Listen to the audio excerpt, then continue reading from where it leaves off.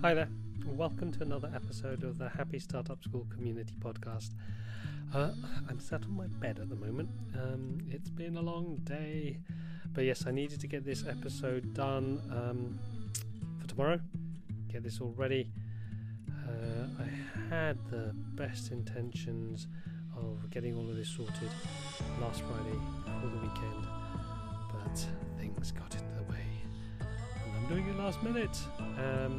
And yeah, today's been a long day. Was at the Beyond Good Business conference in London.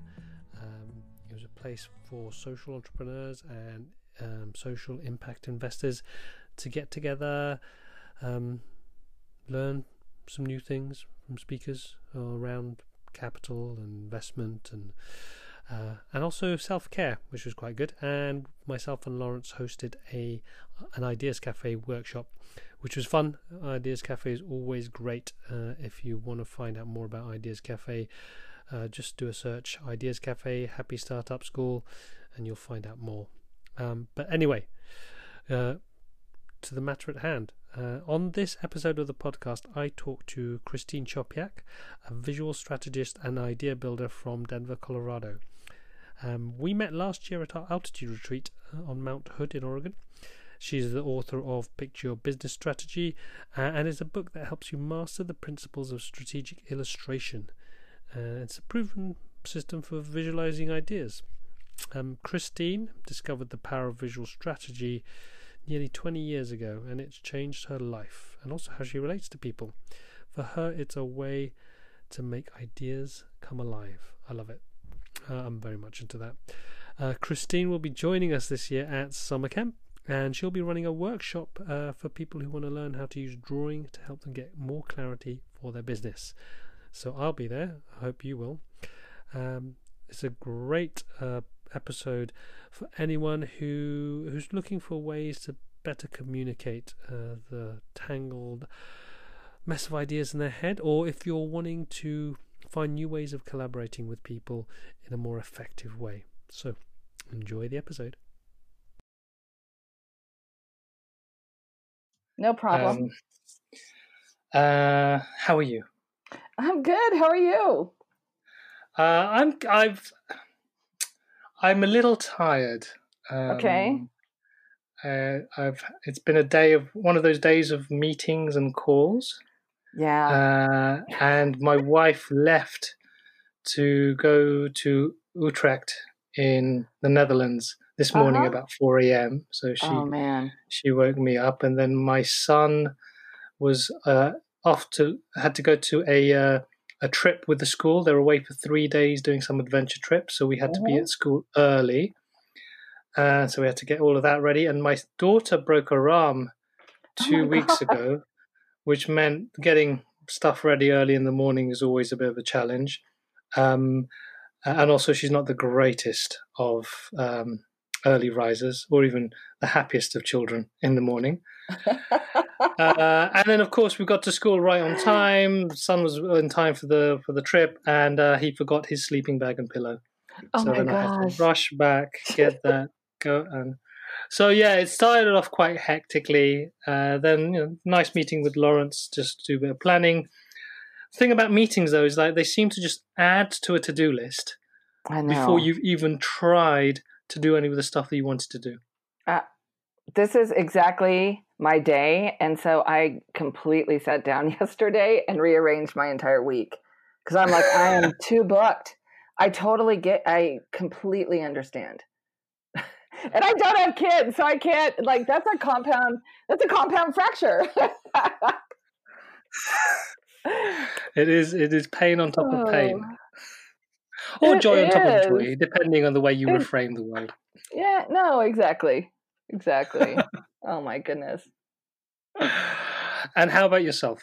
It's I just I had a couple of really intense meetings last week. One in New York with a education group that I kind of went in. I've been working with them for a year, and I kind of went into this meeting thinking, I don't know if I really add any value. And so that was just a curious question. It wasn't a judgment on my part. And we got through the meeting, and I knew I could tell exactly what they needed, which made me feel good, but it was a lot of weight because it's going to involve a lot of prodding. They're moving forward and I need to pull them back and say, what have you learned about this whole process? And what's your intention going forward? And for people who have such a execution bias, that's hard for them. Mm-hmm. Yes. And then I did, the second half of the meeting was in Austin, Texas, and it was, working with a lot of big brains and just and people who think they can draw and they want things visualized, but they want to tell you how to draw it. Highly annoying. So, so it was just one of those meetings where I just kept handing off the pen and they would look at me like, well, that's your job. And I was like, if you want it your way, you're going to draw it your way. Mm. And that's hard. I mean, that's hard for me to do because I want to be in service and support people. But when they get this group, really, really smart group of consultants from largely San Francisco that are advising a construction company about how to work better with their craft workers.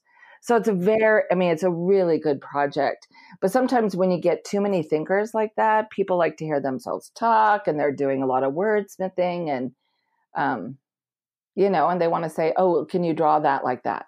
I'm like, yeah, go ahead. They're like, well, wait a minute. So yeah, so I'm thrilled to be home for 2 weeks. It's sunny. It's supposed to be 17 today here. So it's going to be awesome. And I changed my week, which is even better. I feel more in control. Just that I have breathing space, Oh, I think it's I think Lawrence sent out a post recently about. Oh, it's so good. Designing your week. That's, what? That is what really inspired me. I'm like, who's in control here? I am. Why did I do this to myself? It's so good. I need to send him a note and just say thank you. Excellent. It's really good. Yeah, I think we're very much. It sounds like this idea of just unconsciously falling into other people's to-do lists or patterns of work without really stepping back and seeing how does our energy flow rather than how does anyone else's energy flow. Yeah. Cool. With the people you were working with, there's the words like the ego and not able to let go seem to spring up. Oh, completely. And actually, the thing that's so interesting, the one other word or phrase that I would add to this group was there was a level of desperation, like a deep and intense desire to belong and be a part of. And they were just contracted to actually do some brainstorming, make some order for this organization and provide a set of recommendations about how they move forward. And people in the room just got so attached to their ideas, losing sight of what they were there for. And, the client who was kind of sitting in the middle of this, she was like, we were in the same space for accommodation. And she was like, are we on the right track? She goes, you've worked with us for like a year and a half. And I was like, the concepts, yes. I was like, the people, I'm not sure that this is, I said, I think this group of people think that you're going to take them all on. And she was like, shit. And I was like, yeah, I don't think they were really clear that the whole team of 9 people aren't going to work on this. So, but and so there was that, not letting go. And then that desperate place you get in when you're so unintentionally, like so attached to an idea, you're like, but I heard so many buts for all these consultants. There was very little yes and very. And so it's just interesting to be, I work in that design space a lot. And then just to be kind of a visual observer and to try and help them make meaning, it was hard. It was heavy work. Yeah. So I hear, yeah, I also get a sense of fear. Oh my gosh, yes. Clinging onto your ideas. Yeah. Oh, gosh. Wow. Okay, so I can see where... It's a new week. That sounds draining in terms of energy. Yeah. Yeah.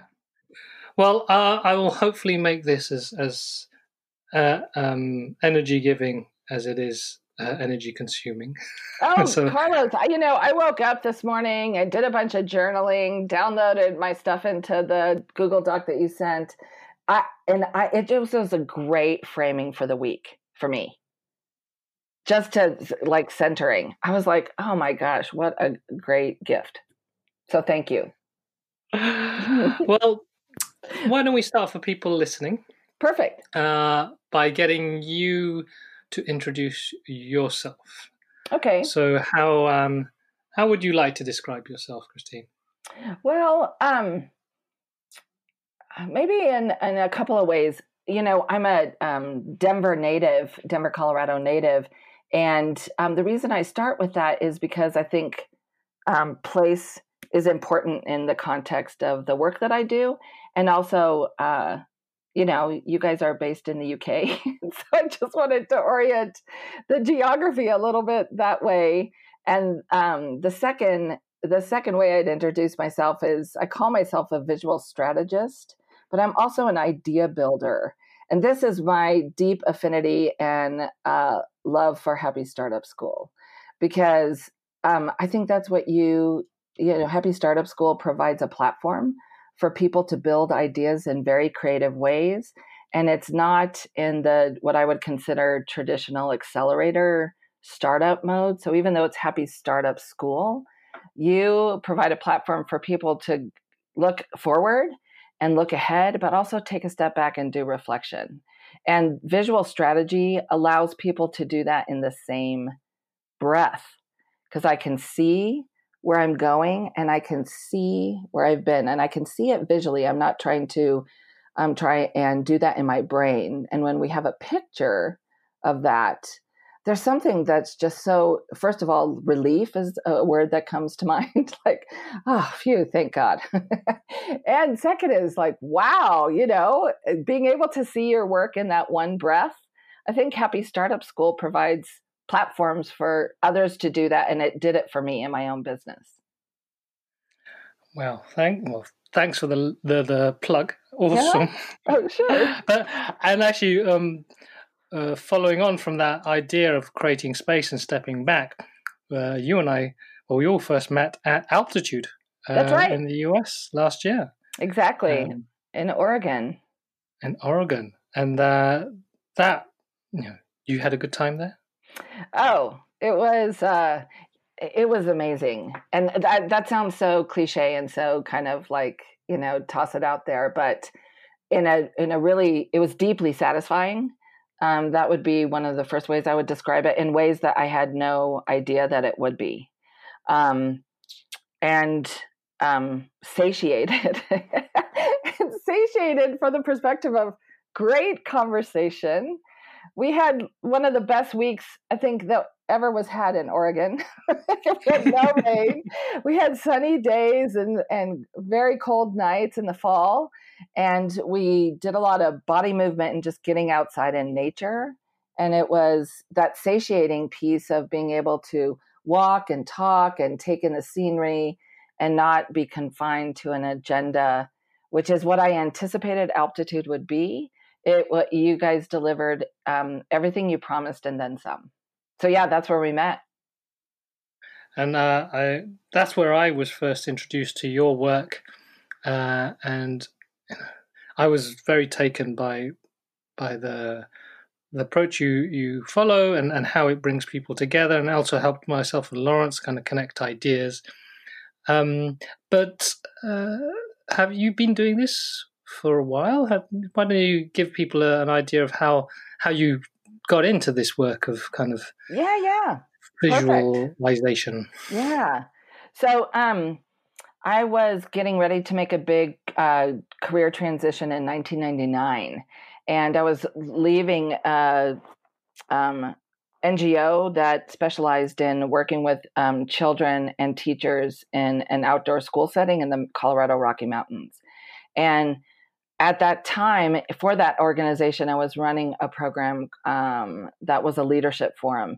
And in the, between 1994 and 2000, we worked with teams of leaders from across the globe, really, to help them come up with a program and a process for corporate social responsibility. And one of the challenges that we had in that program was actually, because it was a 3-year commitment, 3 different cohorts of people, we had a hard time doing knowledge transfer between the cohorts. And I saw this kind of visual work and I thought, wow, I think this actually might be able to help make the connection between cohorts in the same company. So we employed a visual strategist who worked with us, and every company got their own map about the path that they had been on for a year. And then those leaders in that company literally handed the map off to the next cohort, explained in very short order. Most of the people took about 20 minutes to explain their journey. And then that cohort didn't have to reinvent the wheel, but could pick up where the company left off and move forward. And so once I saw that actually happen live, real time, and got the feedback, I thought, wow, I have to learn how to do this. So I started drawing in 2000, and it's changed my life. It's changed how I listen. It's changed how I relate to people. And even when I have clients and colleagues who are like, oh, I don't need that visual bit, I'm like, okay, then I'll just draw for me. And, as they see the ideas come alive, they start jumping in and saying, oh, I never saw it that way. And do you really think it looks like that? And so, so that's how I got started. And I trained with some people and just continued to work on my artistic skills, because I'm not a trained artist. So just to draw every day and be able to capture ideas and synthesize. And when you do that, you're in a different space in listening, and it actually physically in your brain, we listen in a different way than if we're listening to contribute to a conversation. So I've been doing this for 19 years. Awesome. Yeah. And for the audience that are listening to this, this is really focused on our Happy Startup community. So we have a combination of people along this entrepreneurial journey, whether they're just starting out for the first time, whether they're in the thick of it, trying to kind of grow and create a sustainable business, or whether they're at that nexus point of deciding whether to pivot or persevere with the business they've been running for a while. I think one of the common themes that I see with people I talk to and coach is they're very much in their head trying to solve the challenges of their business. Mm-hmm. And so the thing I see in your work is a simple way for people to get out of their head and to get those ideas in some kind of visual format. And Lawrence calls it thingifying your thoughts. Right. And I think you already mentioned how it actually starts to connect ideas when you're collaborating with others. I was thinking, for those people who are still a bit hesitant or don't understand, maybe they even think, I just can't draw. It's right. Going to be just make no sense. How would you explain that? How would you talk to them to essentially to convert them to a new way of thinking? I guess there's 2 approaches to convert people to thinking.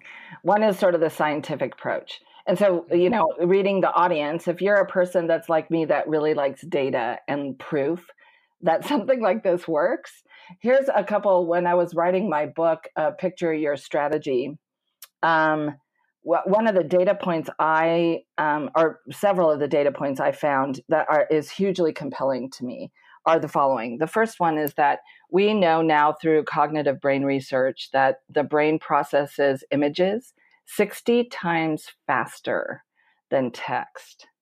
Mm-hmm. So we can have all this conversation happening in our head, but if we can find a way to draw it, our brain attaches to an image 60 times faster than writing the words.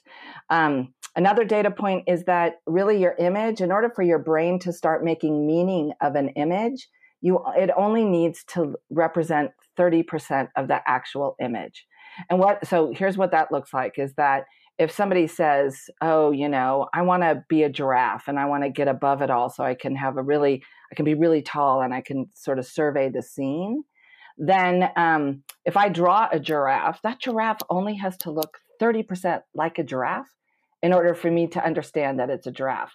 So that's the when I get nervous about drawing things, which I still do, I always remember, it only has to look like 30%. And then the other data point actually comes from the U.S. federal government, Occupational Safety and Health Association, where in all of their trainings now, they require that 80% of trainings, whether it's a podcast, a slide deck, presentation, be visual, because 80% of us think visually.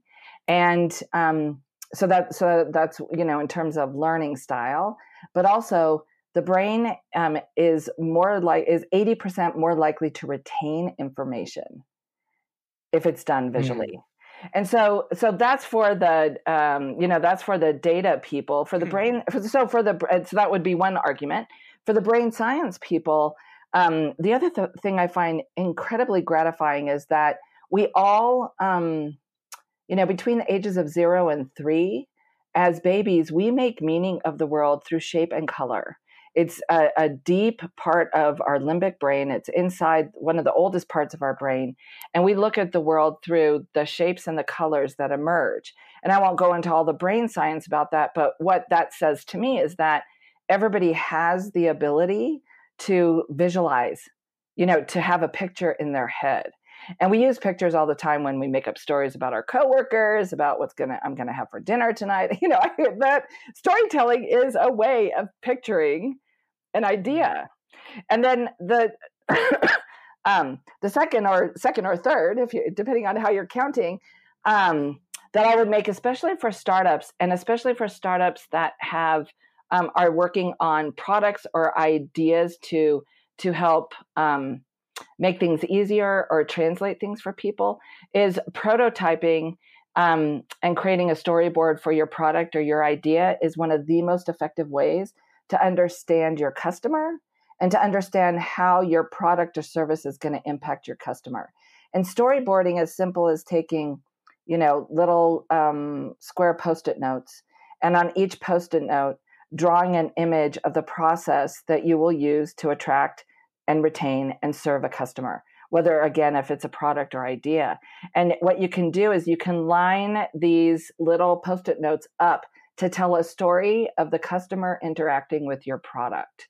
And when you do that, and this is stick figures, we are not talking complex art, but we're talking about, one stick figure with a hat represents my customer. The other one with a smiley face represents me. And I'm going to literally map how I interact with my customer. You can start pulling out Post-it notes where you can say, that step is irrelevant. That doesn't mean anything. How can I get to a customer faster? If these are all my channels that I'm going to use to be able to reach my customer, how can I do that faster? And that process of storyboarding, when I've been working with startups, has been so fun and so revealing. Because you get your idea up on a board, whether it's a whiteboard or whether it's through the sticky notes, and you can step back and you can start seeing how your product or service really can or doesn't help your customer, and where you might get stuck from taking on the hat of the customer or taking on the hat of the service provider. So that's, for those of you that are listening that you're like, I don't think this really works. Our brain is oriented toward visuals. It's innate. It's deep within us. We don't really need to know how to draw perfectly to be able to tell a story about our product and business to see how it's going to interact with consumers. I love that. I love the thought that springs to my head when you were talking is that we can't step back and look at our thoughts. Right. When we're just kind of theorizing or plotting and planning in our brains, there is no physical way, unless you're incredibly mindful, there's no way to rise above that noise and be able to picture it. So you either are like a genius or Buddha, So what I feel you're saying, well, the work that you're talking about there is then when we can piece that, put that in front of us, all of these ideas and thoughts, and on top of that, make them symbols that are richer than just words or loads and loads of words. Because as symbols, pictures, whatever you can call them, you can move them around. You can then step back and then play with them a lot more easily than trying to move them around in your head. Yeah. And there's something around, I can't remember where it was some research or whether it was apocryphal, this idea that we only have like 7 memory registers. And so we can only hold 7 thoughts in our head at the same time. And as soon as you think of another one, it will pop out. One other one will pop out. So if you're like trying to design something that's more than 7 things to play around with, then that's impossible just to do in your brain. Right. Yeah. Well, and as we move, into more and more complicated and complex business solutions and or problems, it becomes more and more important to be able to see what the heck you're talking about. Because complexity is not just a lot of variables, it's multi-layered, multi-level. And you're right, Carlos, it's too hard to hold in your head. You can't, our brains have an incredible capacity for containing, but it sometimes the data and the information is too much. And that also leads to, single solutions. And we don't get to see the diversity of solutions unless we can actually picture it, which is that storyboard concept, is getting that storyboard up. And, I was working with a startup in Hong Kong, and once we went through this, they had 72 sticky notes up. And that was the 72 points of acquisition to acquire a customer. And we took a step back and we all just giggled. I mean, we were like, okay, so where does the customer check out? But it was so in their heads, they didn't see it as 72. But when they started visualizing that, they were like, oh, yeah, we got rid of 40 sticky notes. So all of a sudden we went from 72 to 30. And then we started really working with those 30 to be able to decrease in their customer acquisition. They went from that group of 30 to 5 points, 5 channels. Yeah. And they're running a very successful service business for young entrepreneurs in Hong Kong. It was very, very cool. 72. 72.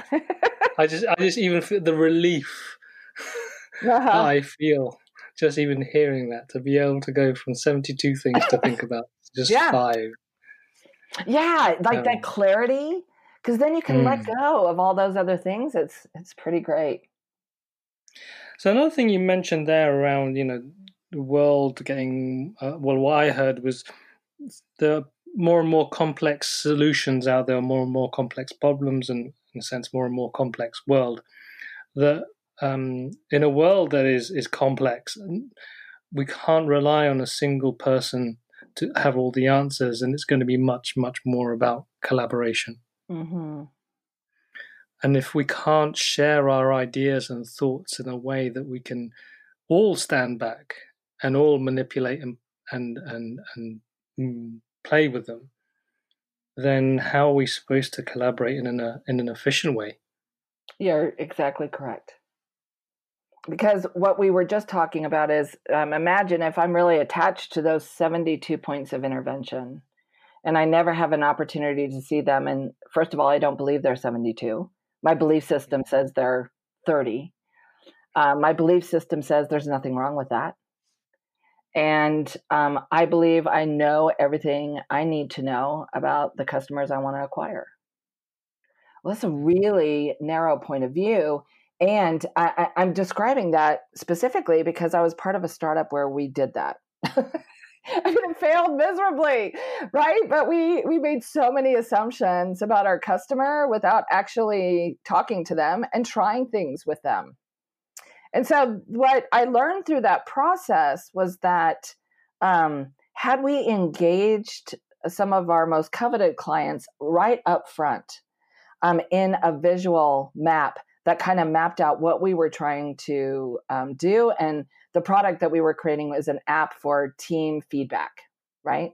So had we connected with customers we already identified as potential buyers, had we said, hey, look, can you beta this for us? And then can you actually give us feedback? And here's what the story looks like. They would have told us from the very beginning what they needed and what they didn't need. And we were arrogant enough to assume we knew exactly what they needed.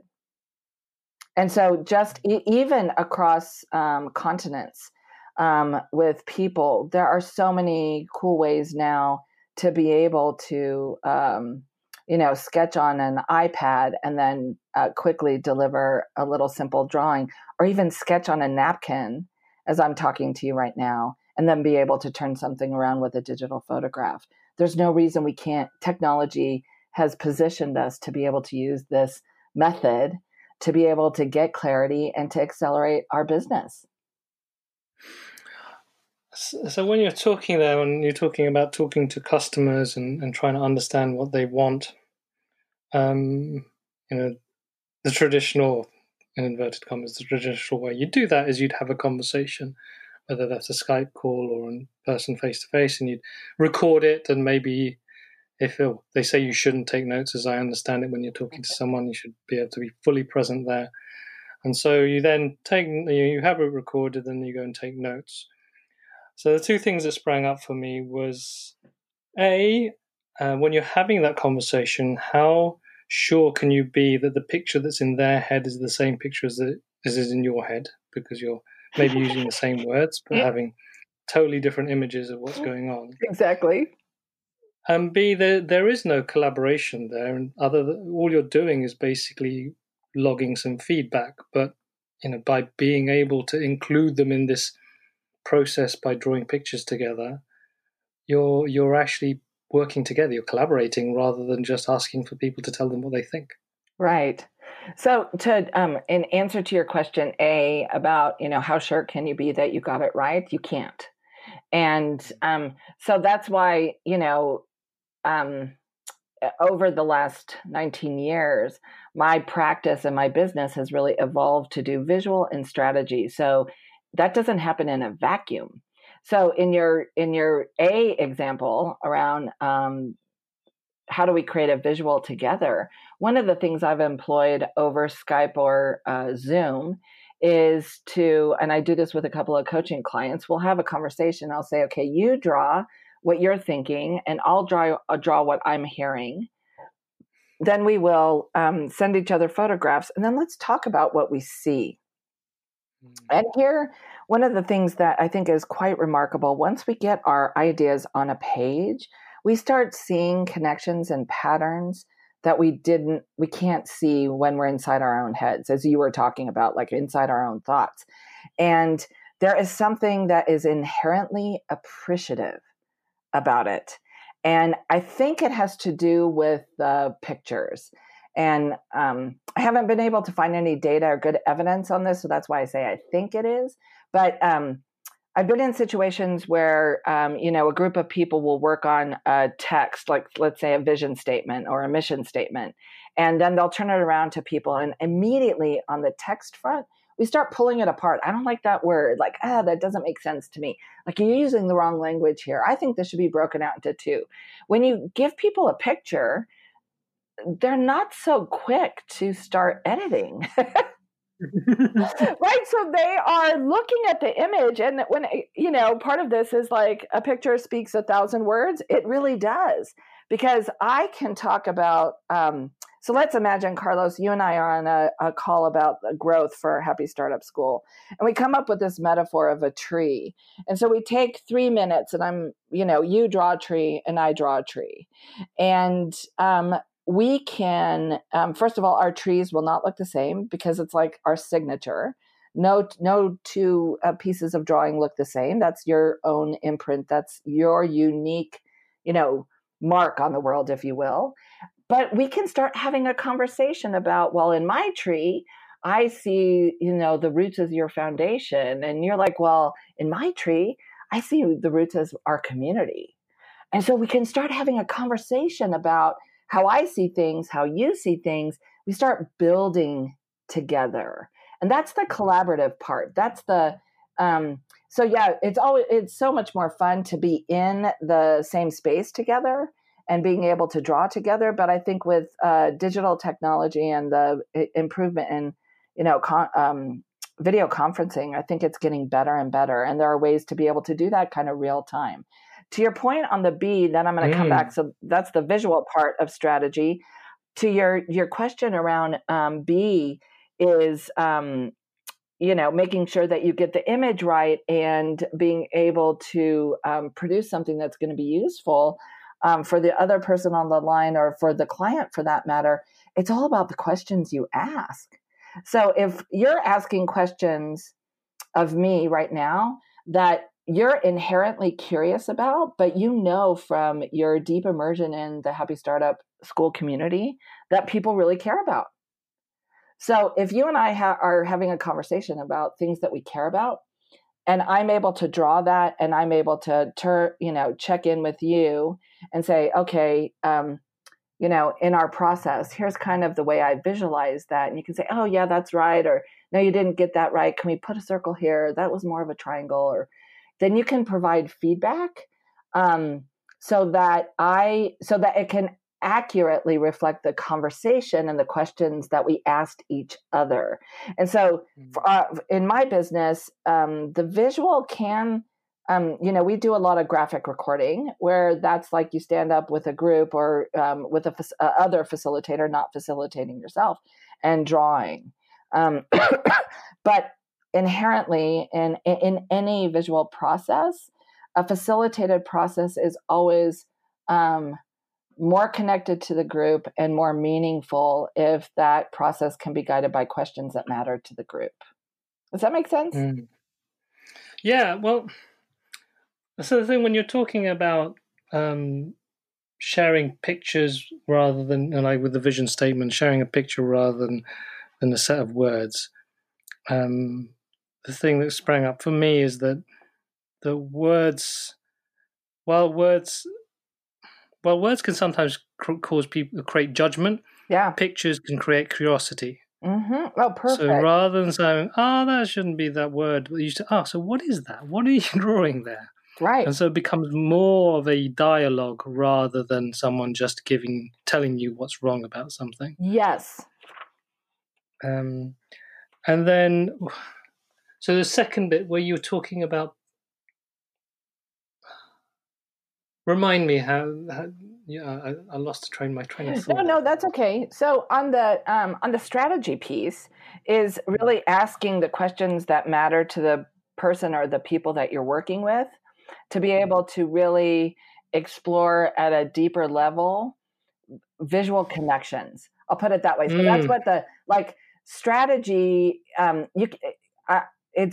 can't think of a time over the last 19 years I've just been able to draw a plan without it being well facilitated. So if you're really looking at, that's what I think is so valuable about coaching, is that if I'm unclear about my direction, about where I want to go or why I might want to go there, then to have somebody ask me the right questions that seed the intuitive responses that get deeper underneath my veneer and to the heart of what's important to me. It's kind of the same thing here. The visuals can be very superficial.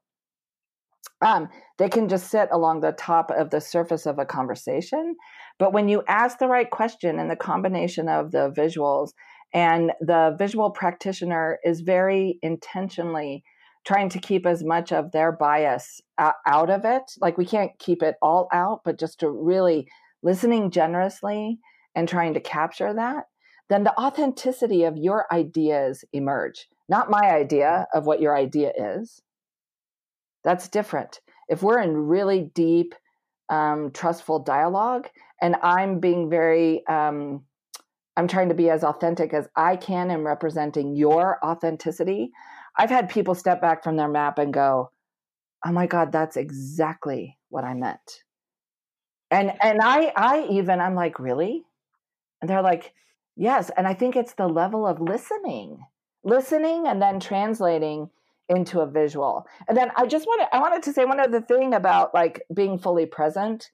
One of the things we're learning, and this comes out of the work, it's largely work out of Australia and visual literacy with young people.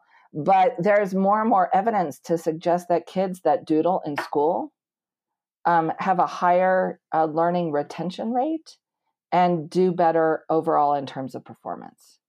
And because what we found out about what we call doodling, so that's like drawing pictures as I'm listening to our conversation, or which I would encourage, that would be fun. Start doodling now about what you hear, but it allows our brain to focus enough on the content without getting bored. So doodling allows us the ability to draw. We're drawing what we're hearing without getting bored. Because sometimes people, like, let's face it, sometimes people are like, wow, that was interesting to you, but not very interesting to me.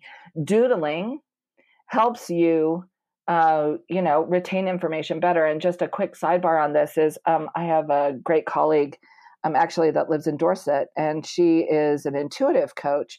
And she started coaching a young woman who had ambitions to go into medical school, but couldn't pass the equivalent tests that are required in the UK because of some of the mathematics that go into the testing. And so she coached this young woman, and they visualized the math and chemistry. She kept a visual journal of her learning around these things, and she passed. So I think that there is something about helping the brain process and make meaning of information, even information we're not inherently curious about, that we can do that through doodling and visualizing it. Wow. Yeah, the thing that sprang up for me around the doodling and listening, there's the word, I was thinking there's something about you're having to be present. So like if you're just sat there passively listening to someone without doing anything, it's very easy just to drift off into your own thoughts somewhere else. But if you're actually being active and maybe trying to sketch or just your hand is moving, your focus on these doodles, you're still bringing yourself out from pure thought. You're here still listening to that person, maybe in a more focused way, rather than suddenly thoughts drifting off to where am I going to go next, and what's the shopping? What shopping do I need to do this afternoon, or things like that. Right. Well, and also commentary. So imagine if you're listening even to a TED Talk or somebody do a keynote and you disagree with them. That actually is one of the most challenging places to use drawing, is because it's hard to actually focus on what they're saying if all your brain is doing is coming up with reasons why what they're saying is stupid. To be perfectly blunt, I mean, it really is a challenge. So, I think that's the most challenging bit we get into. Like, what if a customer gives you feedback that you don't like, that you don't want to hear?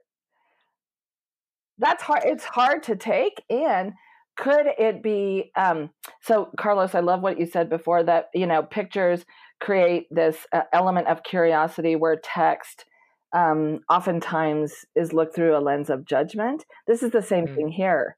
Once I can visualize some information that people are going to give me about my business or about my value proposition, if I can see it, then I'm open to a different way of looking at it.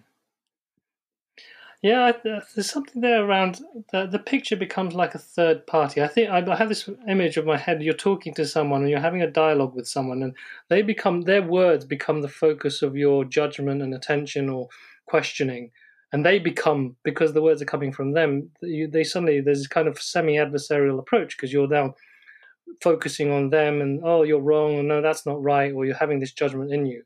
Well, if you transfer the words to pictures on paper, it's no longer you looking at them and questioning them. It's you looking at this picture and questioning the picture. And so I had this sense of, by it can reduce or the sense of any conflict, or it can help you manage conflict whether it's a debate or trying to communicate or understand what a customer is saying that doesn't feel right for you. But you can then use that this third space, this paper on the table and the drawing as a way to have this dialogue. It's nearly like a mediator. Yes. I don't know if that makes sense. Yeah. No, I think that you're absolutely correct.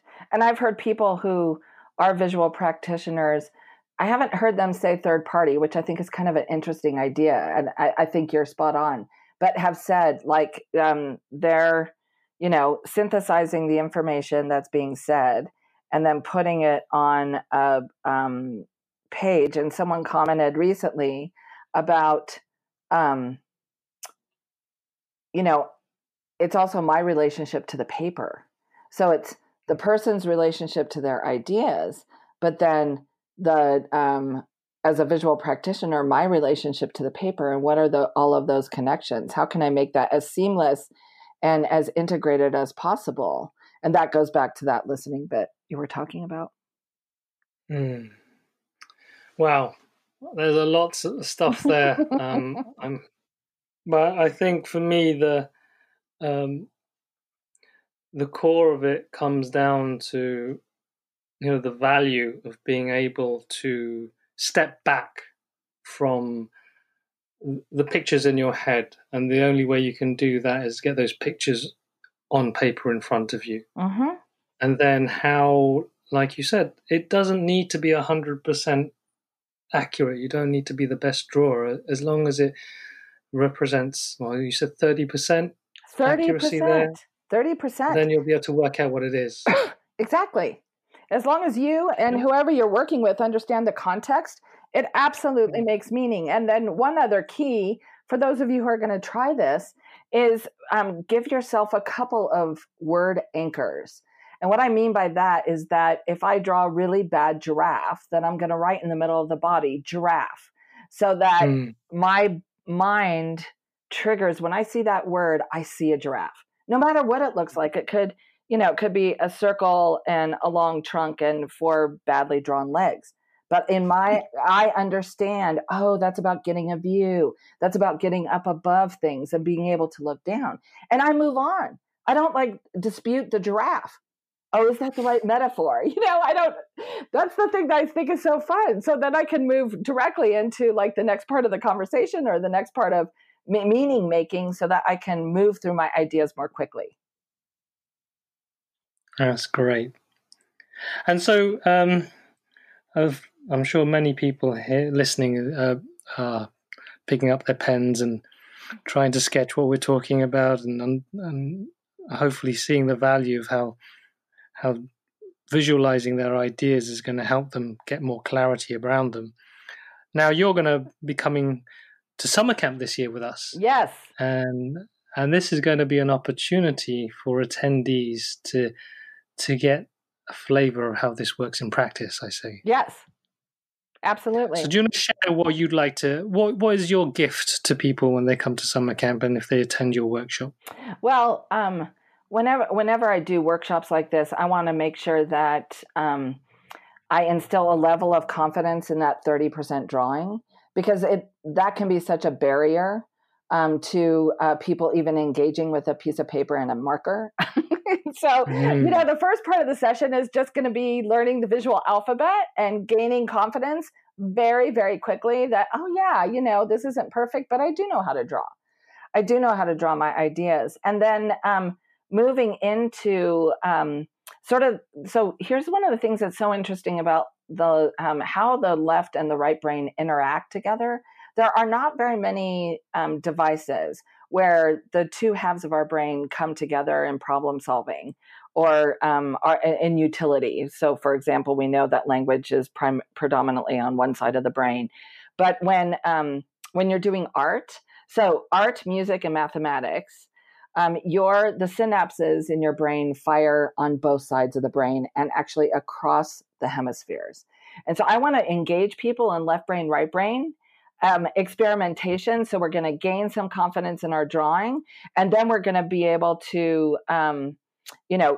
draw some shapes and colors and very quickly put together some templates that people can use in their business, regardless of the stage of the startup that they're in. And I'm also exploring this idea of what, as a group in a work session like this, what we can give back to summer camp. So collectively drawing together, that's going to emerge from the group. But I really want to hold the space in that workshop that we're going to learn how to draw. We're going to draw something for ourselves, for the business, but also something in a collective capacity that we can bring to the summer camp and the Happy Startup School community and give back.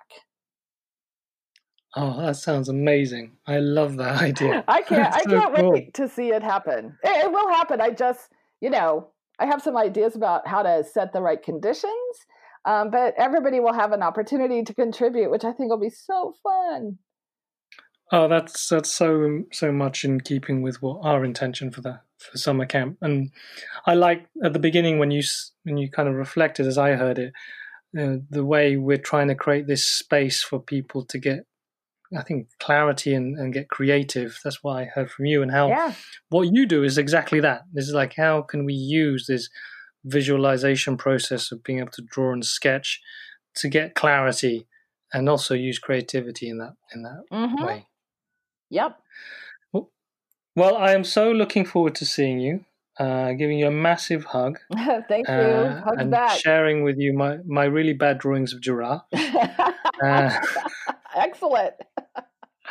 Well, maybe we'll have a giraffe drawing competition. Whose 30% giraffe is going to look most giraffe-like? Perfect. I love the idea as well of people, creating a habit in people of being able to sketch what's going on for them at camp, and being that the thing that you can show people as a conversation starter, point of curiosity. Yeah, right. Absolutely. Well, so what's next for you? This is the point of the podcast, which is for shameless promotion.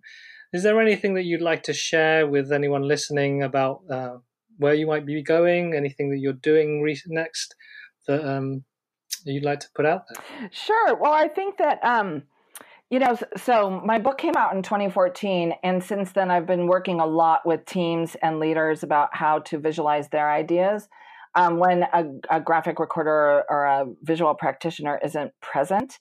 And then, so I'm working on that. And I'm also working on helping young people who are early in their careers really figure out how they can make their mark on an organization through visual practice.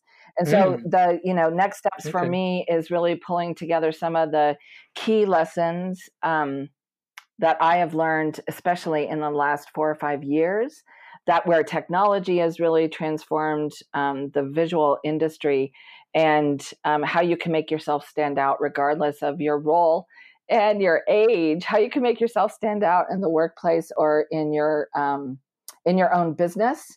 I've got some great case studies, and I'll be doing some interviews with people who have taken even just a 2-hour version of my workshop and gone on to create a whole pitch deck and videos where they do their own drawing. It's really, really inspirational. So I'm just pulling those things together in a way that really speaks to people and gives them greater access, most likely online, to being able to do this. Cool. Excellent. Well, looking forward to seeing that come out and then sharing that. And so if people wanted to get hold of your book, let them know, and also if they wanted to get hold of you, so start with the book, and then how can they get in touch with you if they want to find out more? Yeah. So the book is available on Amazon, and there's a digital version and a regular print version. It's available in the UK. It's also actually been translated into Japanese and to Chinese, and will be translated into Spanish later next year. So that's kind of exciting, and it's Picture Your Business Strategy, Transform Decisions Through the Power of Visuals. And if you're looking to find me, I recommend that you go to www.arlosoul, so ARLOSOUL.com. And I frequently get asked, what is Arlo Souls? And since you're based in the UK, it's a great story. It's the Welsh word for innovation. And so our tagline is visualize innovation. And so that's how you can find me. Check out our website. feel free to email me at info@arlosoul.com. And I am so excited about September and summer camp. Fantastic. Thank you very much, Christine. Thank you.